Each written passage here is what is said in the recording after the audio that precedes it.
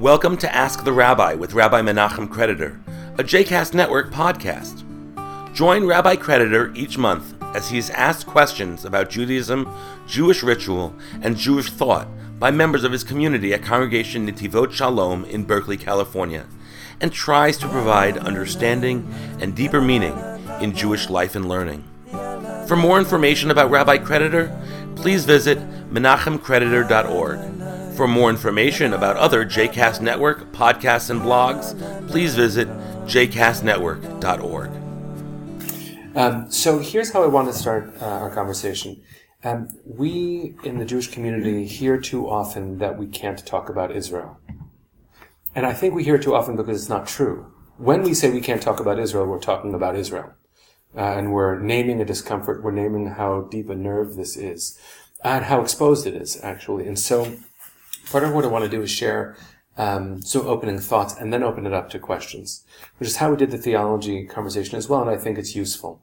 So one of the things that I think it's important to start with is my commitment, my personal commitment, my rabbinic commitment, which is different than the community stance, only because it's me saying it. But I happen to think that we line up quite well, which is to say that there are parameters to the conversation. The parameters of the conversation, at least to my heart, go like this. If you think Israel doesn't have the right to exist as a Jewish democratic state, that's not in this conversation. And if you believe that an Arab isn't a human being, that's not in this conversation either. Within that spectrum, there's an incredibly important diversity of opinions that exists in our community. So me personally, in my activism, so I've been to Israel 23 times so far. I lived in Israel for 2.5 years, once right after high school, once in rabbinical school, and one in between, a half year. My children have been to Israel many times. I'm going to be going to Israel leading a trip of rabbis on behalf of AIPAC this coming summer. It's actually an interesting effort on the part of AIPAC to regain a spectrum of opinion, recognizing not only that it was a perception problem that AIPAC has been facing in the recent past, but also a recognition that American politics, including the emergence of J Street, has led progressive-minded Jews and rabbis in many ways away from AIPAC, where in fact I think their voices are very important. So one of my personal commitments is to being a progressive rabbi as part of AIPAC, because I believe in its mission and believe that it is also a progressive calling to be present in that geopoliticking way. In addition to which, I'm a very big supporter of the New Israel Fund. New Israel Fund is dedicated to supporting the democratic and Jewish ideals, having that conversation be alive and tended to. Part of the reason, the way that I explain it typically, that I have those two commitments as my primary organizational involvements when it comes to Israel, as manifestations of my own Zionism, is because Herzl had two parts to his dream. One part was establishing the international legitimacy and security of Israel. The other half of his dream, his commitment, was to nurturing the internal development and maturation of the institutions of the state. I believe that those two are not the same thing, and at one point, I couldn't understand why, when something that I believed to be morally questionable happened in Israel, AIPAC wouldn't respond. So, for instance, forget geopoliticking, but chairs being thrown across the mechitza at the Kotel. Right? Happened to be that when the chairs were thrown across the mechitza at women at the Kotel, my sister was davening and the chair was thrown directly at her when she was with women of the wall, which led to my involvement as the founding international co-chair of Rabbis for Women of the Wall. That commitment was a manifestation of my Zionism too, and I couldn't understand why wouldn't AIPAC say something. And what I've come to understand, what I believe, is that each segment of the community has its own mandate when it comes to generating the conversation. J Street, for instance, this last week was just denied a seat at the table of the Conference of Presidents of Major Jewish Organizations. Now, we don't know exactly how everyone voted, and I don't involve myself in J Street events because it's not a place where I feel my own Zionism to be channeled, to be not invited, but it doesn't vibrate in the same way that AIPAC does for me. I'm likely more uncomfortable with J Street than I am uncomfortable with AIPAC, and I choose to be uncomfortable in that sphere, right, and agitate for change in that way. But J Street serves an incredibly important purpose within the American Jewish community, which is giving many progressive-minded American Jews a place to talk, a place to work, Their lobbying with the American government is representative of a decent segment of the American Jewish population. And so we cannot have a conversation about Israel today as American Jews without saying, well, these are the range of opinions of American Jews. I do not grant the same legitimacy to those who support what I believe to be attacks on Israel, either the existential legitimacy of Israel or working against Israel's existence. So the extreme of that is whenever you go to an Israel rally or a parade and you see people who look like they're Jewish, caricatures of Jews with payas and right, holding a sign that's saying Judaism doesn't equal Zionism, right? That is a deep attack on the Jewish people. It's not a question of the theology that leads to the founding of a state. That is an attack on the place where the majority of Jews who are alive today live. There's no way that that can be representative of a Jewish voice. Those Jews, to my mind, have written themselves out of the conversation. Jews who don't care, who are not engaged at all with Israel, that is a different kind of problem, but one that is normal given that the dreams of the early Zionists was to build a normalized Jewish state. A normalized Jewish state will only be as appealing and compelling as any state is. And especially because we're in Berkeley, and especially because people have just as much problem, not just with the Israeli flag in Berkeley, but with the American flag in Berkeley, I find that to be a healthy part of the conversation to identify, but not a healthy one to include. The rejection of the idea of a state because it isn't perfect, that can't be part of our conversation. So let's start with a few different premises which are a little bit different from what I said. Here are a few premises. Israel exists.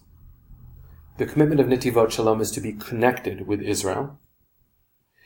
The inclination on the part of very passionate Jews is to engage with the struggle for every one of our ideas, including halacha, including Torah, including God. Israel is not greater a dogma than any of those things. And if we can have a range of opinions when it comes to the existence or identity of God, we can have a conversation about the range and identity of what Israel means. But it has to be one that fits within the Jewish conversation.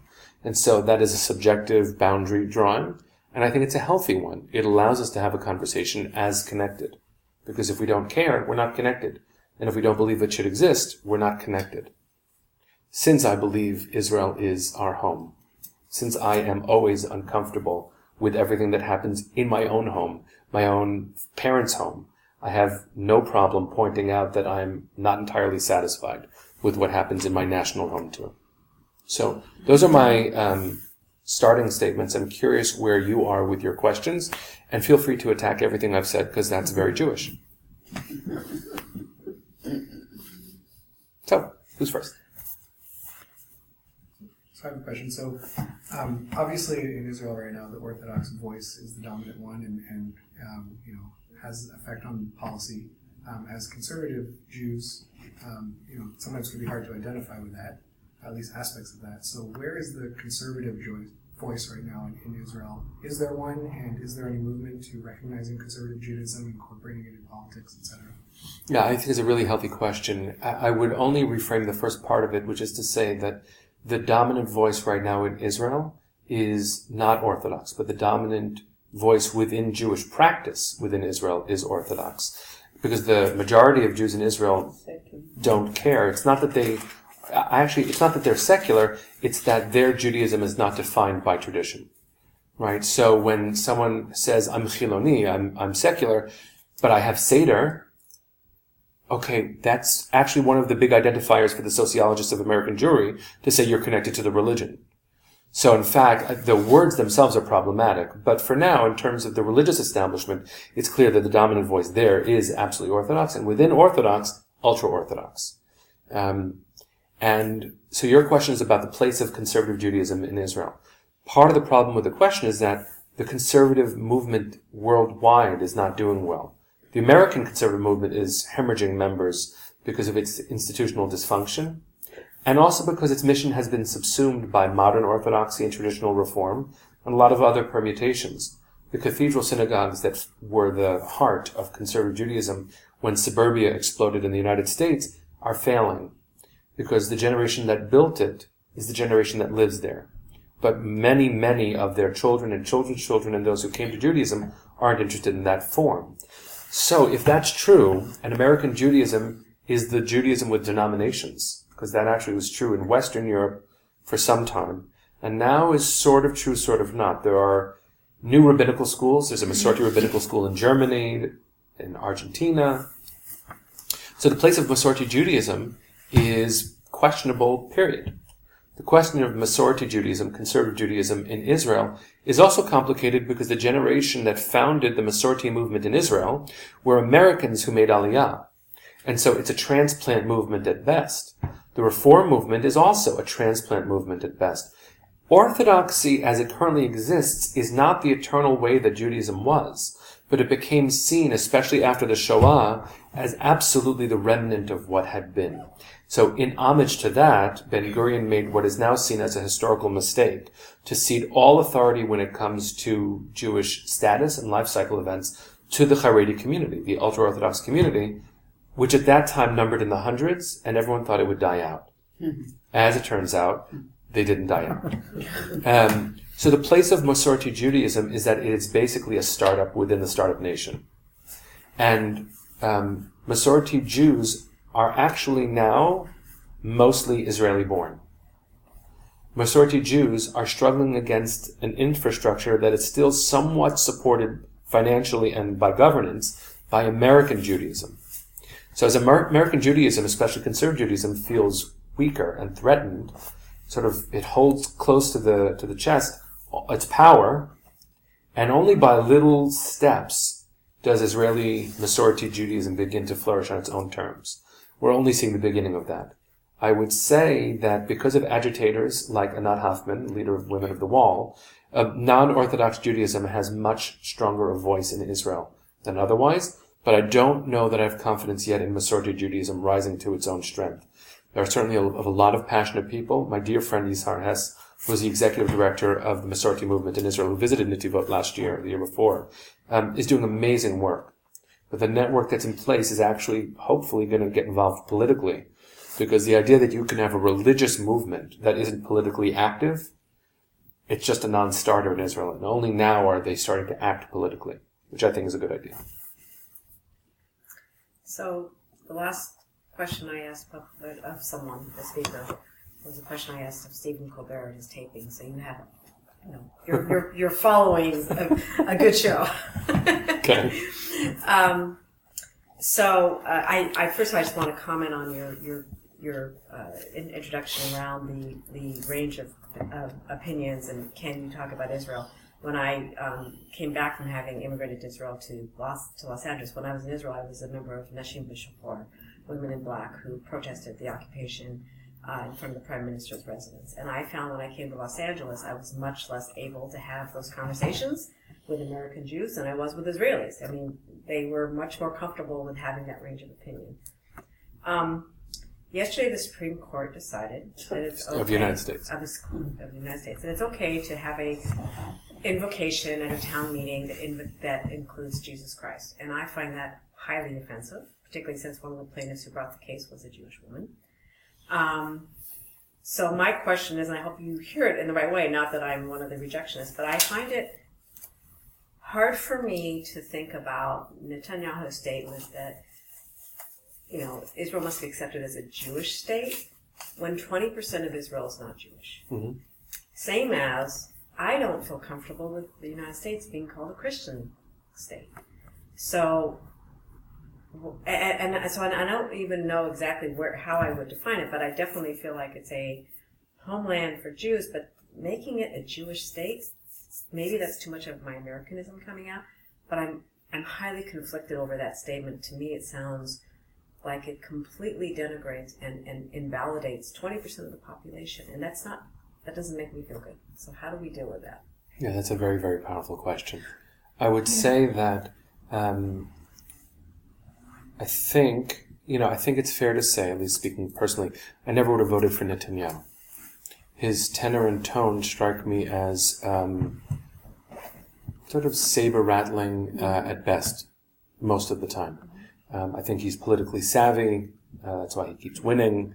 I think the Israeli electorate sees in him a strength, which is more indicative about how effective he is than the specific policies, though as the Minister of the Economy, he actually did a lot of good, it seems, for the economy. Not all sectors, but some decent sections. So I think he has the political capital to spend in these ways and to say things that are troublesome. What I would do, though, before continuing, is draw a delineation between the founding of America as a place for religious freedom. Yes, by Puritans. Yes, they were escaping religious fundamentalism only to establish their own, only so that the state of Rhode Island, the colony of Rhode Island, could be founded so that you could get freedom from freedom from freedom. But Israel was founded on Jewish principles. Now, the founding itself, which involves occupation, there's no way around it. If you read Ari Shavit's book, if you read, Yossi Klein Halevi's book, you don't have to go to Peter Beinart to hear a very critical Zionism, one that looks back at the history of what Shavit calls necessary decisions for the perpetuation of Zionism at the expense of a lot of the universalism that led early Zionism to be. And I struggle with that mightily, so I don't want to dismiss your question with any pat answer. What I do think is important to do is draw the distinction between the founding of the United States and its commitments, which is not a Christian country, though the predominant experience is, as opposed to Israel, where it was founded to be der Judenstaat, right, which is alternatively translated as the Jewish state or the state of the Jews. Either way, it's problematic to the population that isn't Jewish within. I don't mean to deflect, but what I would point to is the treatment of non-Jews within Israeli society. Non-Jewish Israeli citizens, right, are not expected to take an oath of loyalty to Judaism.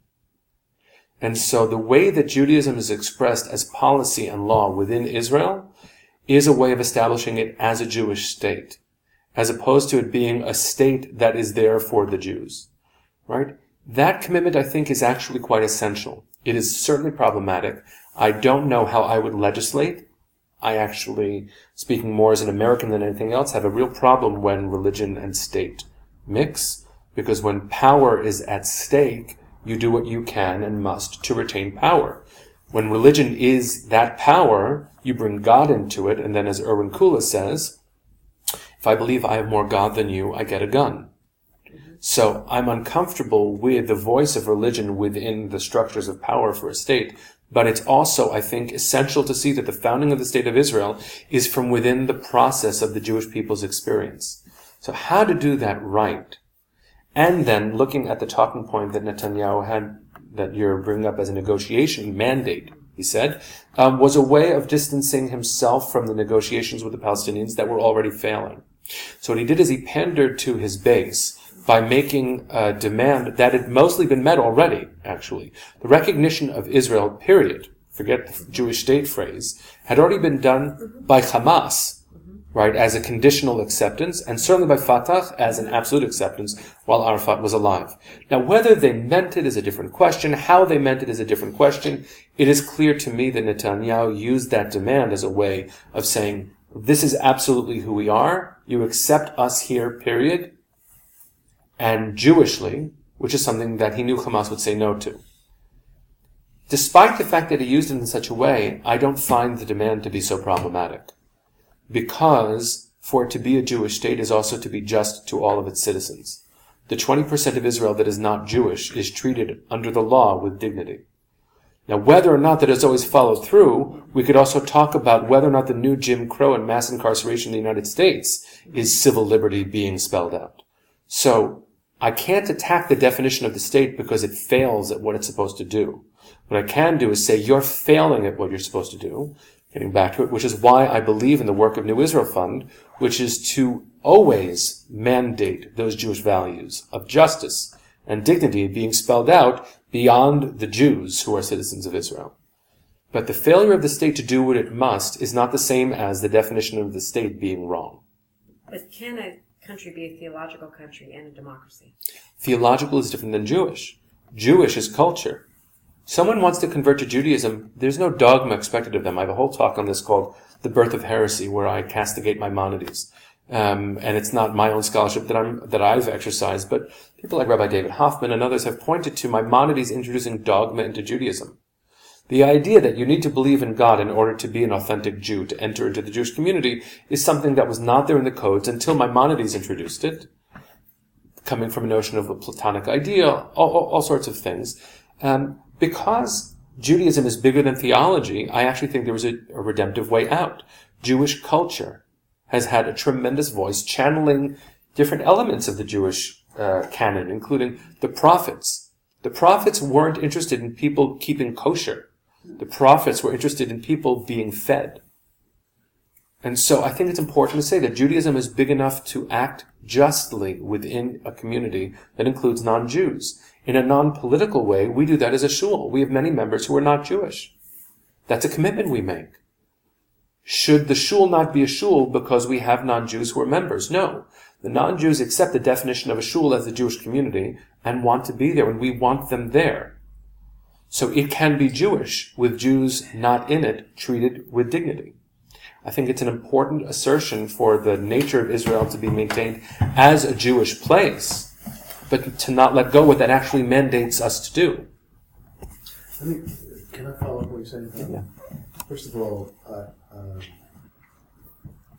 I wouldn't want, it's very hard to talk about this issue without slipping into things that sound polemical. Mm-hmm. Okay, and I don't want to do that. First of all, out of respect for the conversation, the issues. Secondly, out of affection and respect and regard for you.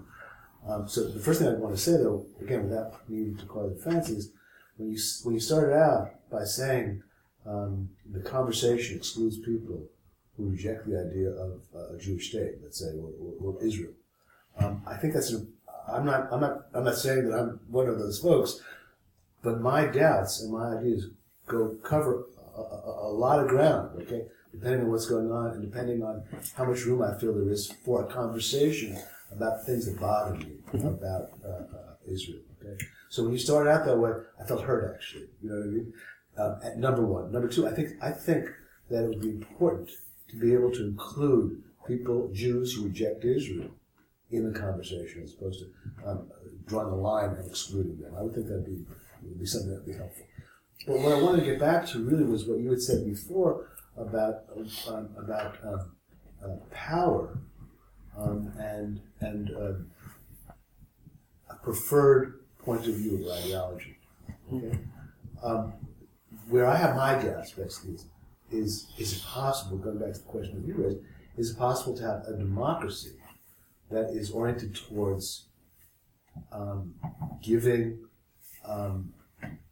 whatever being Jewish is, it's a religion, it's an ethnicity, so forth and so on. Can a state be both democratic and give preference to that? Because it's one thing to be in a minority politically and feel like how much say do you have until you can become a majority. But but when it's hooked into a ethno-religious, whatever, cultural, whatever you want to call a Jewish sensibility, then the state definitely has a responsibility, has an impetus, has a motivation to protect that sensibility. Meaning that there's even a more powerful obstacles to a minority feeling fully a part of that community. And so then the question becomes, so then are we kidding ourselves in some ways? Maybe for good reason, maybe for not such good reason. Are we kidding ourselves by describing Israel as a Jewish democracy? Because it does start to feel at times like it's a conundrum, like it's a contradiction in terms. So what I'm asking is, you mentioned it, you're sensitive to the issue. How does that get resolved? Sure. First of all, I think to the first part of your point, since the definition of the conversation is Zionism, those who don't believe in Zionism aren't having a conversation about Zionism. Right? And so it's not because their point of view doesn't have a place in the world, but because their conversation is not the one that I'm having. I actually don't have room. It's not a hurtful intent, but I'm a Zionist. My Judaism leads me to believe in yearning for Zion not only in metaphysical ways, but in physical ways. And so, because of that religious ideal, it's actually not something I could, would, and believe I should compromise on. Because of that religious and people-driven commitment, I really do think that the people in the conversation are limited. It's not everyone. It's similar to the kind of limits, though it sounds different, it feels the same to me, It's no different than the anti-circumcision extremists who want and frequently visit me, sometimes uninvited, to have me change my position. And they always start by saying, "You're so compassionate when it comes to other issues and flexible when it comes to law. Why would you demand this?" And the answer is because this is what my people does. And my compassion for you, and some of them have very, very painful stories to share, my compassion for them is different than my agreement. Much the same way that I would defend very loudly J Street's right to be at the table while not participating in J Street's events. And so I think it's important to just establish that the parameters of the conversation actually do make those demands. There isn't room for every opinion, especially when it comes to the pursuit of an idea. Similar, again, to the pursuit of halakha as a Jewish community. We believe in Jewish law, an evolving consciousness and practice on behalf of the Jewish people. We believe it as an obligation. I might define it typically as aspirational conduct, right? But I actually do want everybody to keep kosher.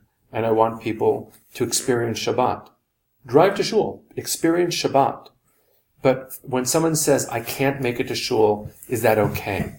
Well, I say, if you can't make it to shul, it's okay.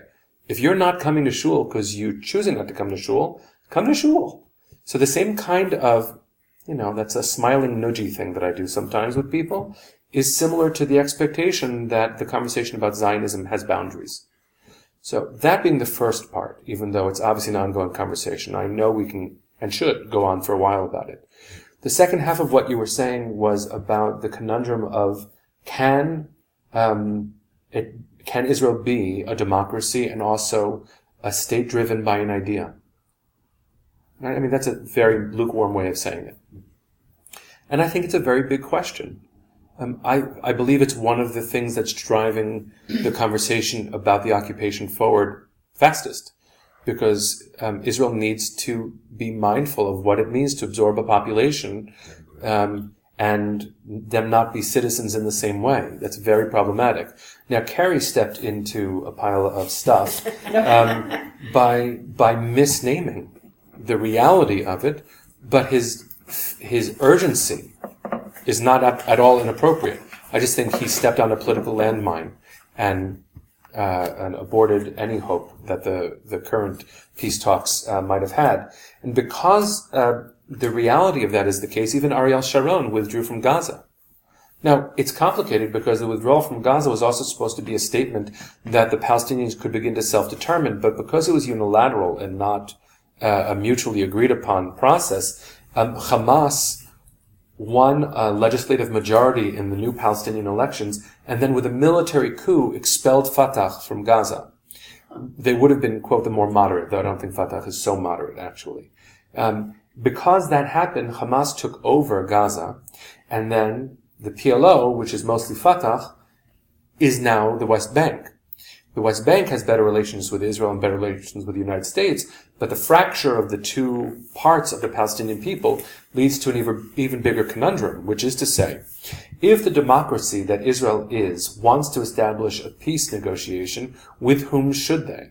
Is it two peoples calling themselves the Palestinian people? Is it one people divided by politics? The same is true within Israel, and Danny Gordis actually pointed this out about 6 years ago. That you've got within Israel, you've got the Tel Aviv Israel and the Jerusalem Israel.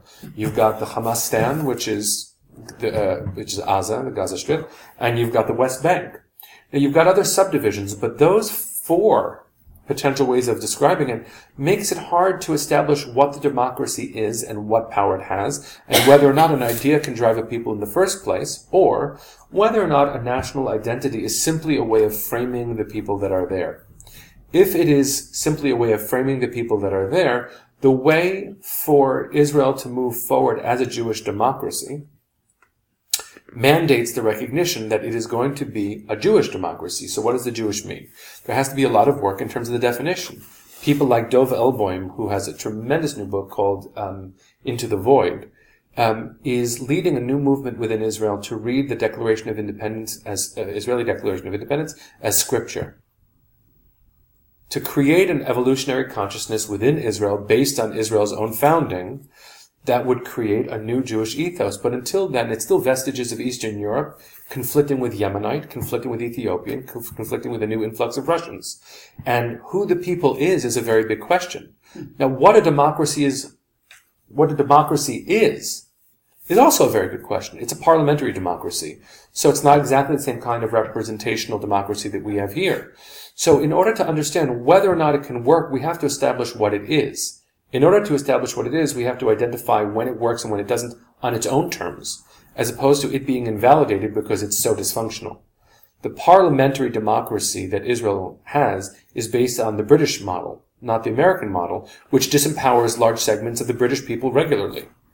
So if that is a regular function of a parliamentary democracy, and there's a fractured national identity when it comes to the Israeli population itself, it's only natural to see it not working in the way that we want it to work.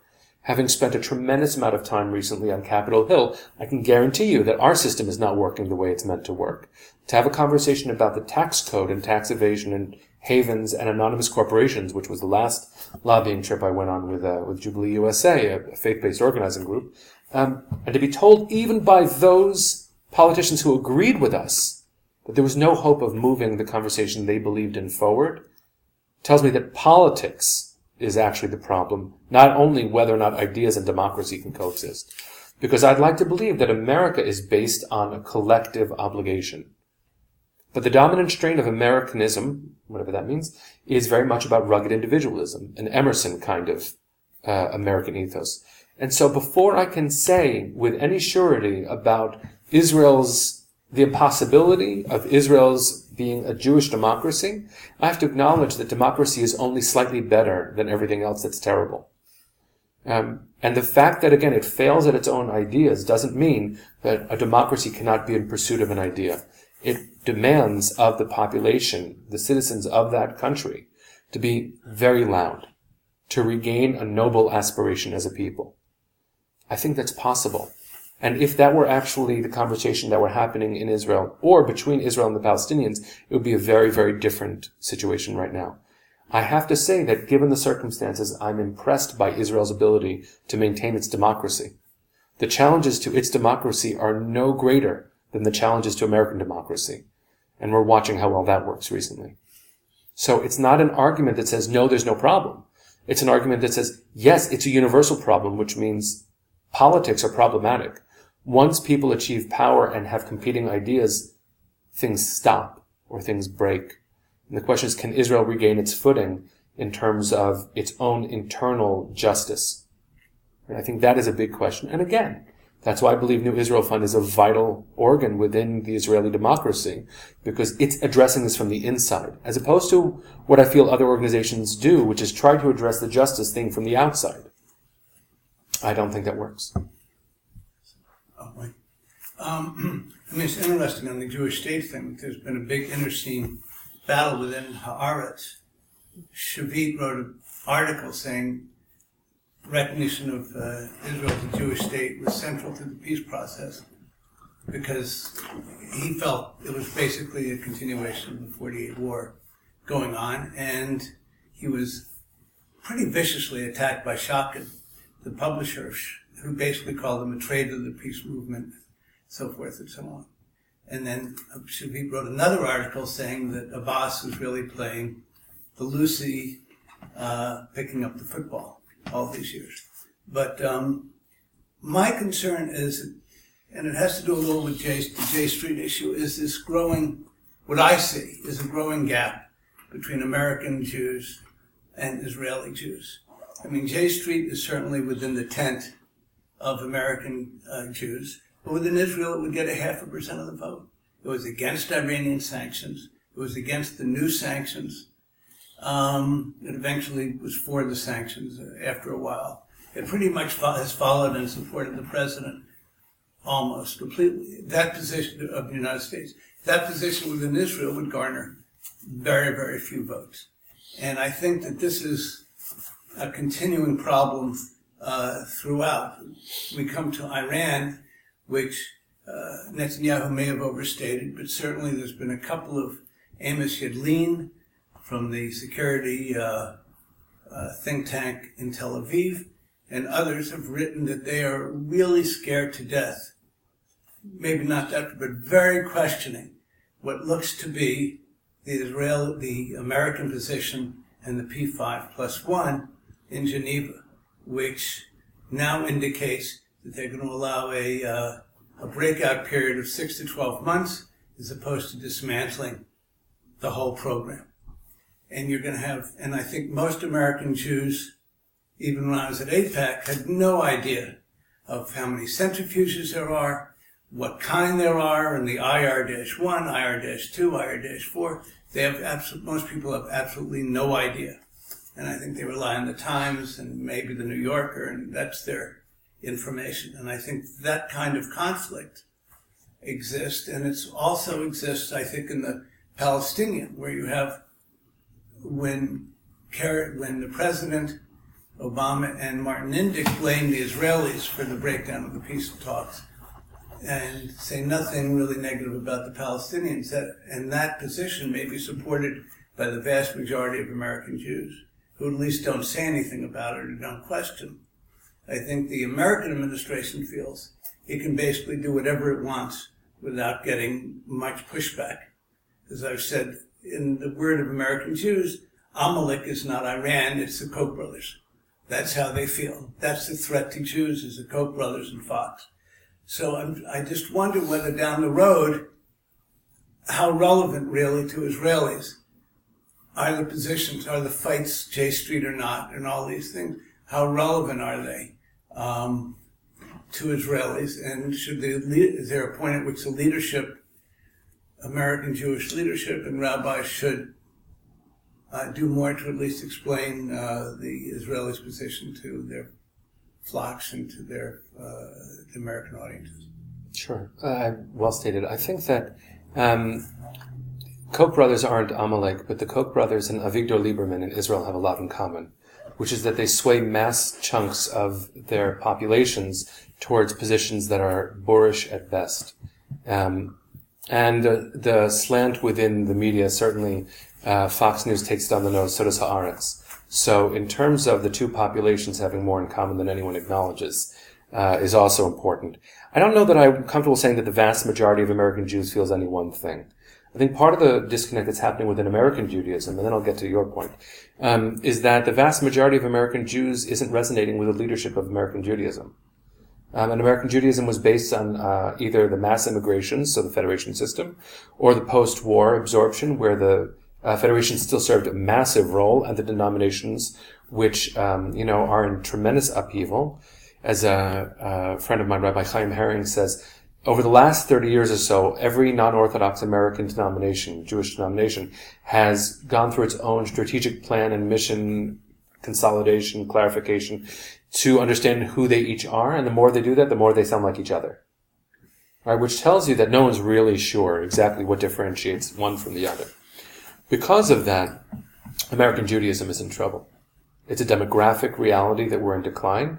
It's a demographic reality that our organized, recognizable institutions are fading because young Jews are not interested in them, if they're interested in anything, and I think they are interested in a lot, just not a predetermined plan. In addition to which, in Israel, many, many studies are showing that the majority of young Israelis see themselves first as Israeli and maybe Jewish. So the weakening of the Jewish identity within Israel means that the bonds of the global Jewish people are weakening. I think that actually is a more significant problem than the politics that shift pretty wildly within both countries. I know that Shavit is equally excoriated by both sides. And frankly, even as someone who voted for Obama both times, I'm not happy all the time. I'm happy some of the time, with language most of the time, but with actions not as much.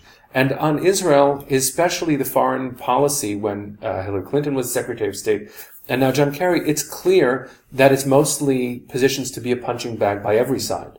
And so I watch the way the current administration is pilloried by everybody on every statement, and I recognize that those for whom the New York Times and the New Yorker are their Bible are just as angry as those for whom the Economist and Fox News, right? Because they're all talking heads, they're extremists, Right? It's not to say that the New Yorker doesn't do serious journalism or that Fox News doesn't have pockets of integrity. Right? That tells you where I am. But what's also important to say is that the disconnect between Israel and the United States is not based on the current moment. Everyone forgets that President Reagan sanctioned Israel for attacking the Iraq nuclear reactor. Right? I mean, we sanctioned Israel. So the idea that at any one point things were dandy. And Truman, yes, recognized Israel immediately, but you look at all the presidents since, and it is really an up and down story of relationship, even though, I'm part of working, as are you, making that relationship steady as anything and stronger over time. I think it's important to say that Israel is coming into its own, and as opposed to Israel being the child of world Jewry, Israel's now the role of parent. And it makes a lot of world Jewry, especially American Jewry, very uncomfortable because the power shift is very clear. There's a brain drain from the United States where you look at some great, great new Jewish thinkers. And if you took a poll of where the great Jewish thinkers are really doing their work, vast majority are in Israel. A lot of the people who would be professors in the Judaics departments around the country, and we've got greats. In our shul, we've got many. Robert Alter, you name it. The Hartman Institute seems to be the new voice of Judaism. Every stream features the Hartman Institute scholars. Isn't that amazing? So part of what's happening is not necessarily the weakening of the relationship, it's the redefinition. As I made a comment today, Israel is 66 years old. I always know how old Israel is because my father is 66 years old. They were born the same year. And the fact that, sort of the way that I look at my father, a human being, the way I look at anyone who's older than me, a human being who is only as perfect as a human being can be. So to look at the evolution within that very short life already, and to see that the United States, which is also fairly young, each one of them is having this really uncertain moment. Who is it called to be? So we might be 66 and 200 and whatever. We're adolescents. And adolescents don't always get along just right, nor is it sure who, when I make a decision as Israel, does America have the same fear that I have? And the answer is actually legitimately no. Even though there are alliances. I, as a Jew, not only because my sister lives in Tel Aviv, her fiancé also lives in Tel Aviv. My sister-in-law lives in Jerusalem with her family. My mother-in-law lives in Jerusalem. Not only because my immediate family is within range of missiles from Iran, but also because Israel is within range of missiles from Iran. The reality of that means that it'll be more pressing from an Israeli standpoint than it will be from an American. But what I would call to mind is a phrase from Paul Farmer, who's an incredible, incredible humanist, which is called pragmatic solidarity. If you think that the problem of a global economy hits over there, so you're not going to do anything, it's only a matter of time until it hits you. So from a pragmatic place, it makes no sense for something that is that dangerous to an ally of the United States to go unchecked. But whether there's the right decision, most security analysts believe there's no way to dismantle entirely Iran's nuclear program, which is why negotiations have to be the way, because otherwise there's actually no way. Even, the computer viruses that broke a lot of the centrifuges, they made an enormous difference, but they were a setback of months. Right? And then you accelerate the process and you break all of the promises you've made. So since no one on any side is trusting Iran's leadership, right? But no one's necessarily talking about Iran's violation of human rights of Iranians, right? There's so many disconnects in the conversation. What I mean to say is not a closing point, but as a response is I don't believe that Israel has anything to worry when it comes to America's friendship. I would say that the critics of that alliance are much louder and have something to say because the amount of foreign aid that goes towards supporting Israel's military edge vastly outpaces American foreign aid elsewhere. I'm glad for that. I want that to continue happening. I think it's in America's best interest, and it's certainly in Israel's best interests. I think that isn't out of compassion. I think that's out of solidarity for values and for world stability. I think Israel is under threat. And no matter which side, MSNBC, Fox News, whoever, they're never going to get it. Even if they claim to get it. Even if they, remember seeing some parody of the Republican Jewish coalition with all the presidential candidates that year. Each one of them was trying to out-bracha the other. right? Each one of them, until Lieberman, it actually wasn't Republicans, it was some other independent one, and then Lieberman got up and so he's one of us. So he sounds like a Jew, because he is. I think that the problematics of the politics are not based in time. They're based in location. And it's fair to say that Israel sees things differently, and that as American Jews, that makes us really nervous. So, you started out by talking about the parameters. You said part of the parameter is that Israel has to be a Jewish democratic state. And Mahal and a couple of others pursued the issue of the theocratic aspects of that. And you started to touch on the other piece, which is the democratic issue. Part of the problem, I think, is everybody has their own definition of what democracy is. People, if the United States were a democracy, Al Gore would have been president. So, we were a democratic republic. Israel is a parliamentary democracy. So there are different versions of democracy. But my question is a little different, which is, why, even if Israel is a Jewish state, does it have to be a democratic state? Historically, it's a kingdom. It's not a democracy. Part of the demographic problem in Israel is the concept of democracy. You said something to the effect of, democracy isn't perfect, but it's better than the other forms. That's Churchill. And that's, Churchill. I know that. I know that. And I take exception to that. Uh-huh. I think that that's a glib statement. I don't think that there's any empirical evidence to that effect. Mm-hmm. Historically, one of the most successful forms was the philosopher king in ancient Greece. I don't know what the best form of government would be for Israel. I don't necessarily think it's the best, that there was a best form that's perfect for everybody. And that's part of American foreign policy's problem, is we just presume we're the best, and so we have to impose that on the rest of the world. They'll be better off if they're like us. Why, other than to create a differentiator in the region to say Israel is the only democracy in the region and therefore should be supported and allied by the European Union and America, etc. Why, in order to be a Jewish state, does Israel have to be a democratic state? I think that's a really profound question. I want to answer in a number of different ways. Number one is, I'm not defending democracy because it's less bad. I'm defending democracy because I believe in it. Democracy is, theoretically, the system where citizens have a voice in determining their own future. I believe in that. Now, whether I believe in that because it's Jewish, or I believe in that because it's American, or whether or not I believe in it because a study of history has led me to believe that it is perhaps the system of self-governance of a people that actually ennobles them instead of treating them like serfs. So whether it's any of those things is really up for debate, but what you said was, why does it need to be democratic in order to be Jewish?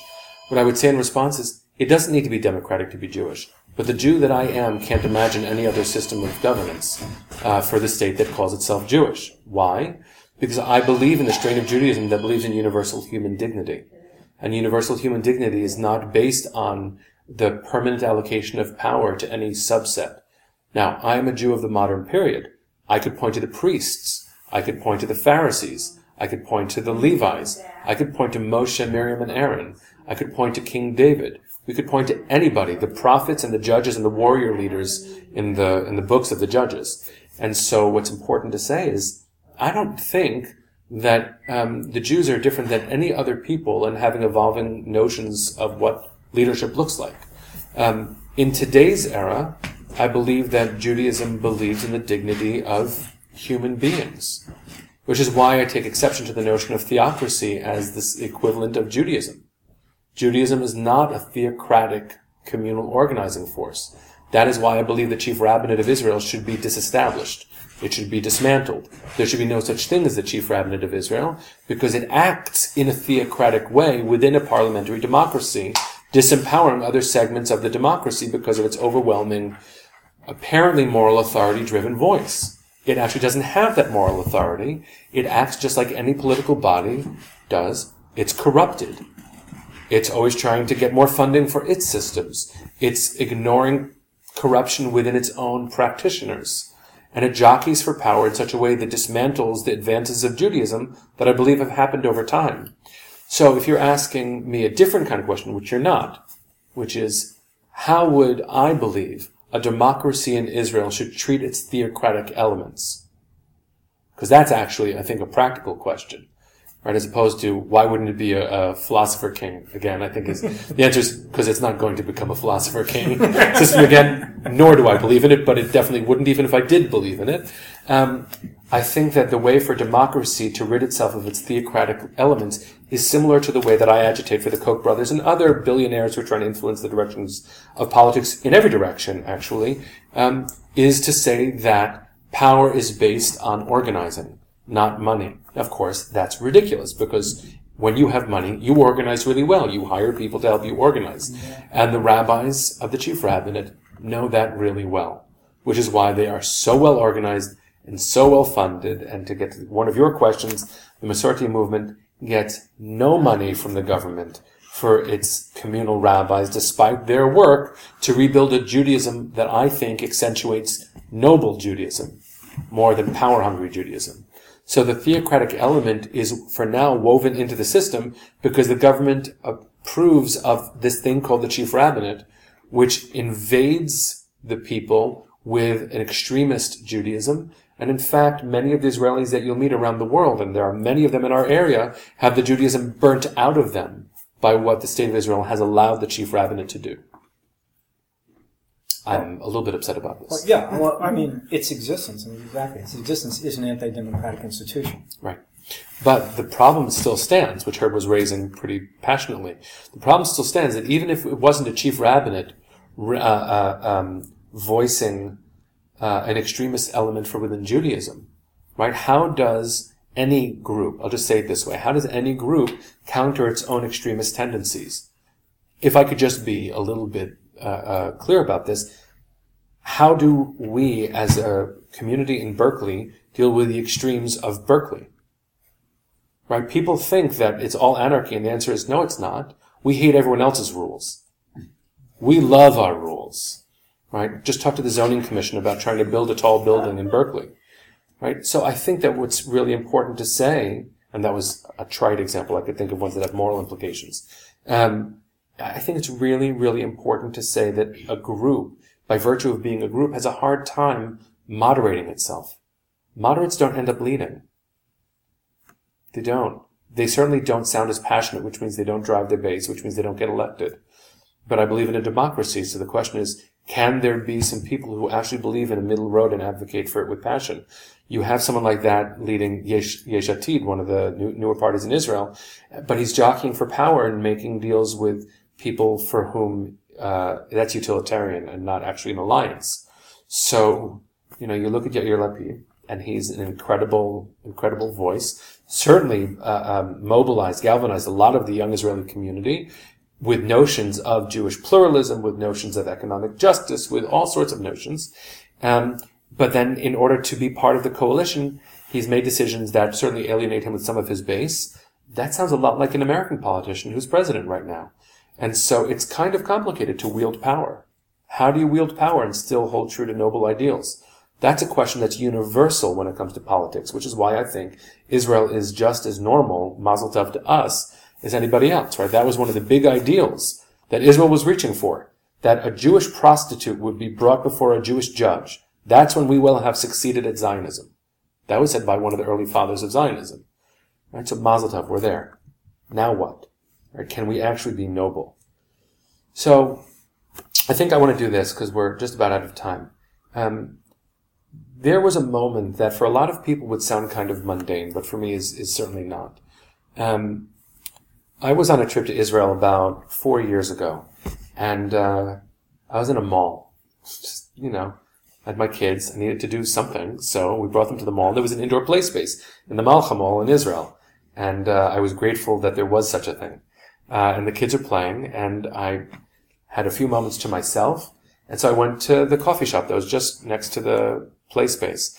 And it happens to be a very good coffee shop. It's Aroma. I love Cafe Aroma. And I walked in, waited online, and ordered my coffee. And it was just a moment like anyone else's moment. And the barista who was there asked me my name, so I told her my name, and she wrote it down, and she said, Café Le Menachem. And it was this very, very simple thing. And I started crying, and of course she was, like this American lunatic is, he's wearing a kippah too, like, oh God. And what made me weep was the fact that she could say my name. And I know that on the geopolitical level, that really just doesn't sound like much. And on the geopolitical level, I think things are actually quite complicated. From an emotional place as a Jew, it's not so complicated. I think that it actually comes down to being in a place where a name like Menachem is known and can be said. There was nothing different about me there because I was a Jew. I know that it's more than that. But I really do feel that Israel's my home because of things like that. That it's just normal to have a name like Menachem. Now, what does that mean for people whose name is not Menachem? To be honest, from an emotional place, that's not my question. My question is, where's home? And over the millennia, that question has had no answer. I think that's a good enough reason for there to be such a thing as my home, as our home. How we make that home the right place, a better place, think back to when you say the word home, what it brings up for you when you were children. Pretty sure it was complicated, even if it was beautiful. That is true about the place I'm describing as home. The state of Israel is far from perfect.